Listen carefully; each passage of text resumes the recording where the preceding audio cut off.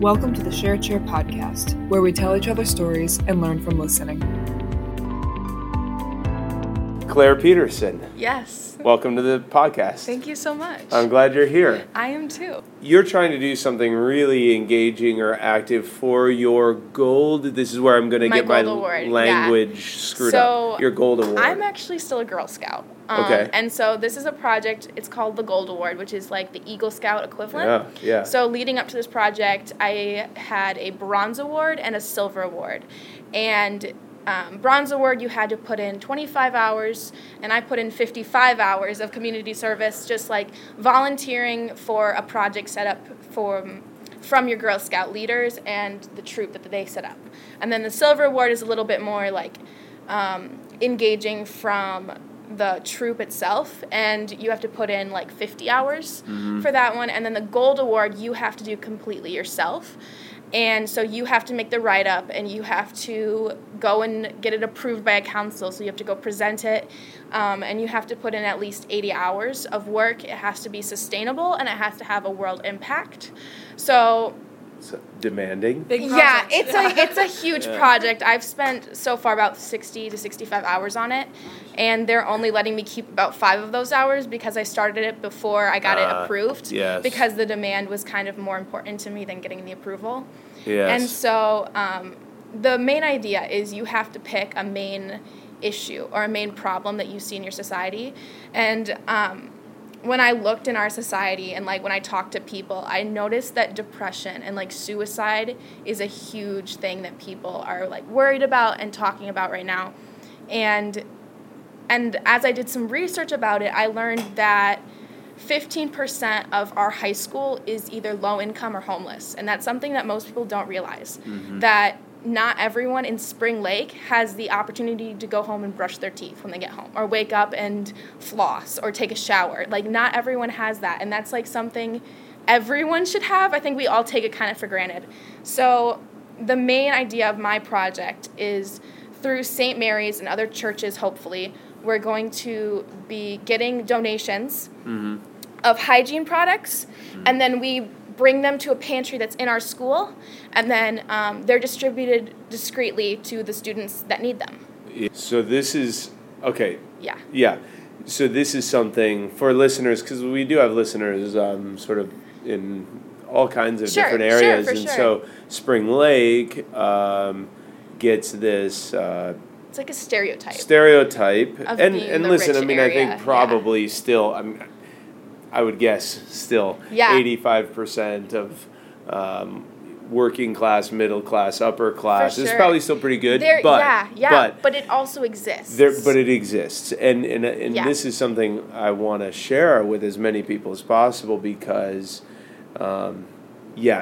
again, we're seen as, it's all good or even preppy, right? But the truth is that there is a population that is in need. So you have a name for it. You've named it. What's that? Project Hand in Hand is what the name is, and it's going to be good. Okay, so... We've already started it, really. We've already distributed about 50 bags to the high school. Okay. And this past weekend, my mom and I made 75 more bags because I spoke at our church, and I've been there collecting donations, monetary and like physical hygiene products, and we made about probably another 50 bags that we're going to even actually bring here today. Okay, well, let's talk about impact.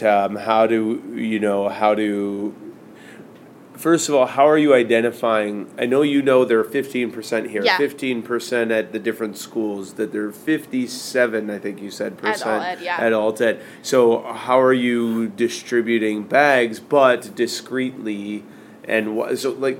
Talk about distribution, if you would, or how does this get accessed, I guess, is an important question. So this was a huge thing for me about this project, is I wanted to make sure it was very discreet, because the whole idea of wanting it to be something that the people can take who need it to be more positive impacts in their life, I feel like wouldn't want it to be so obvious. So I don't know much about distribution.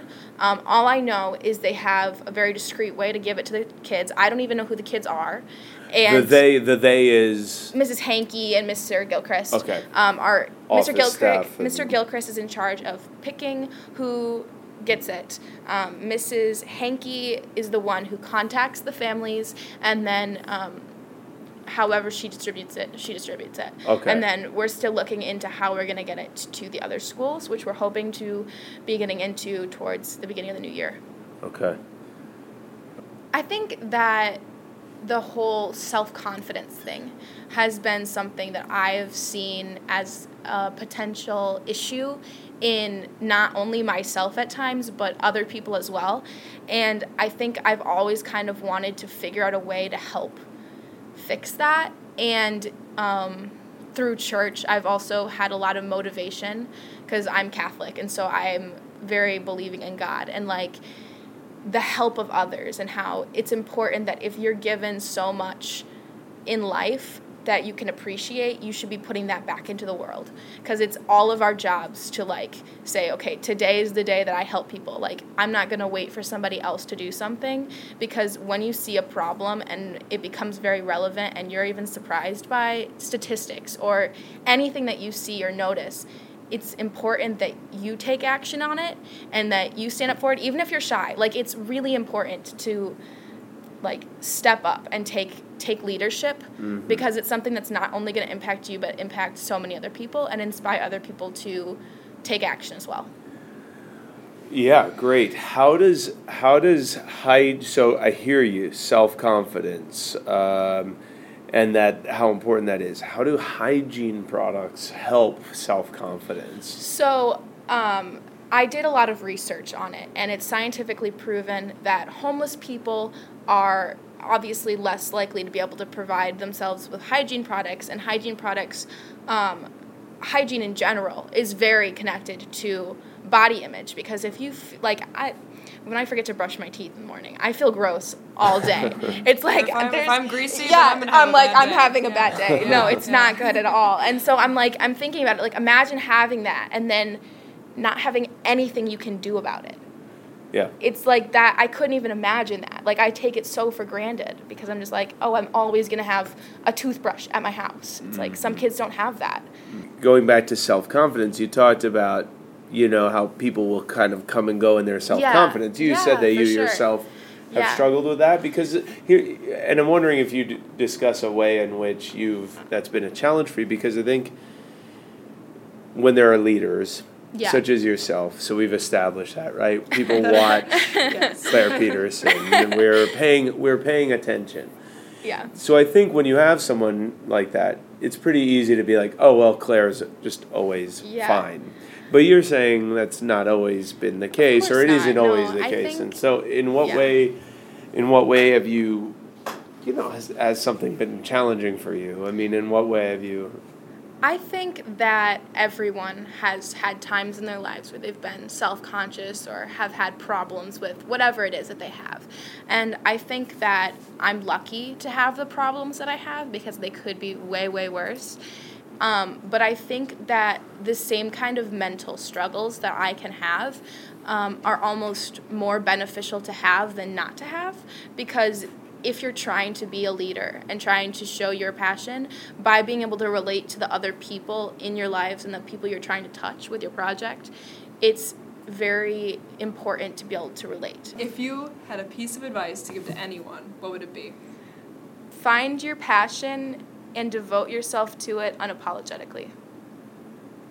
That's what I would say. Yeah. That's what I would say to people. Because you got to find your motivation, and then you got to devote yourself to it in a way that you're going to inspire other people to do the same to their passions.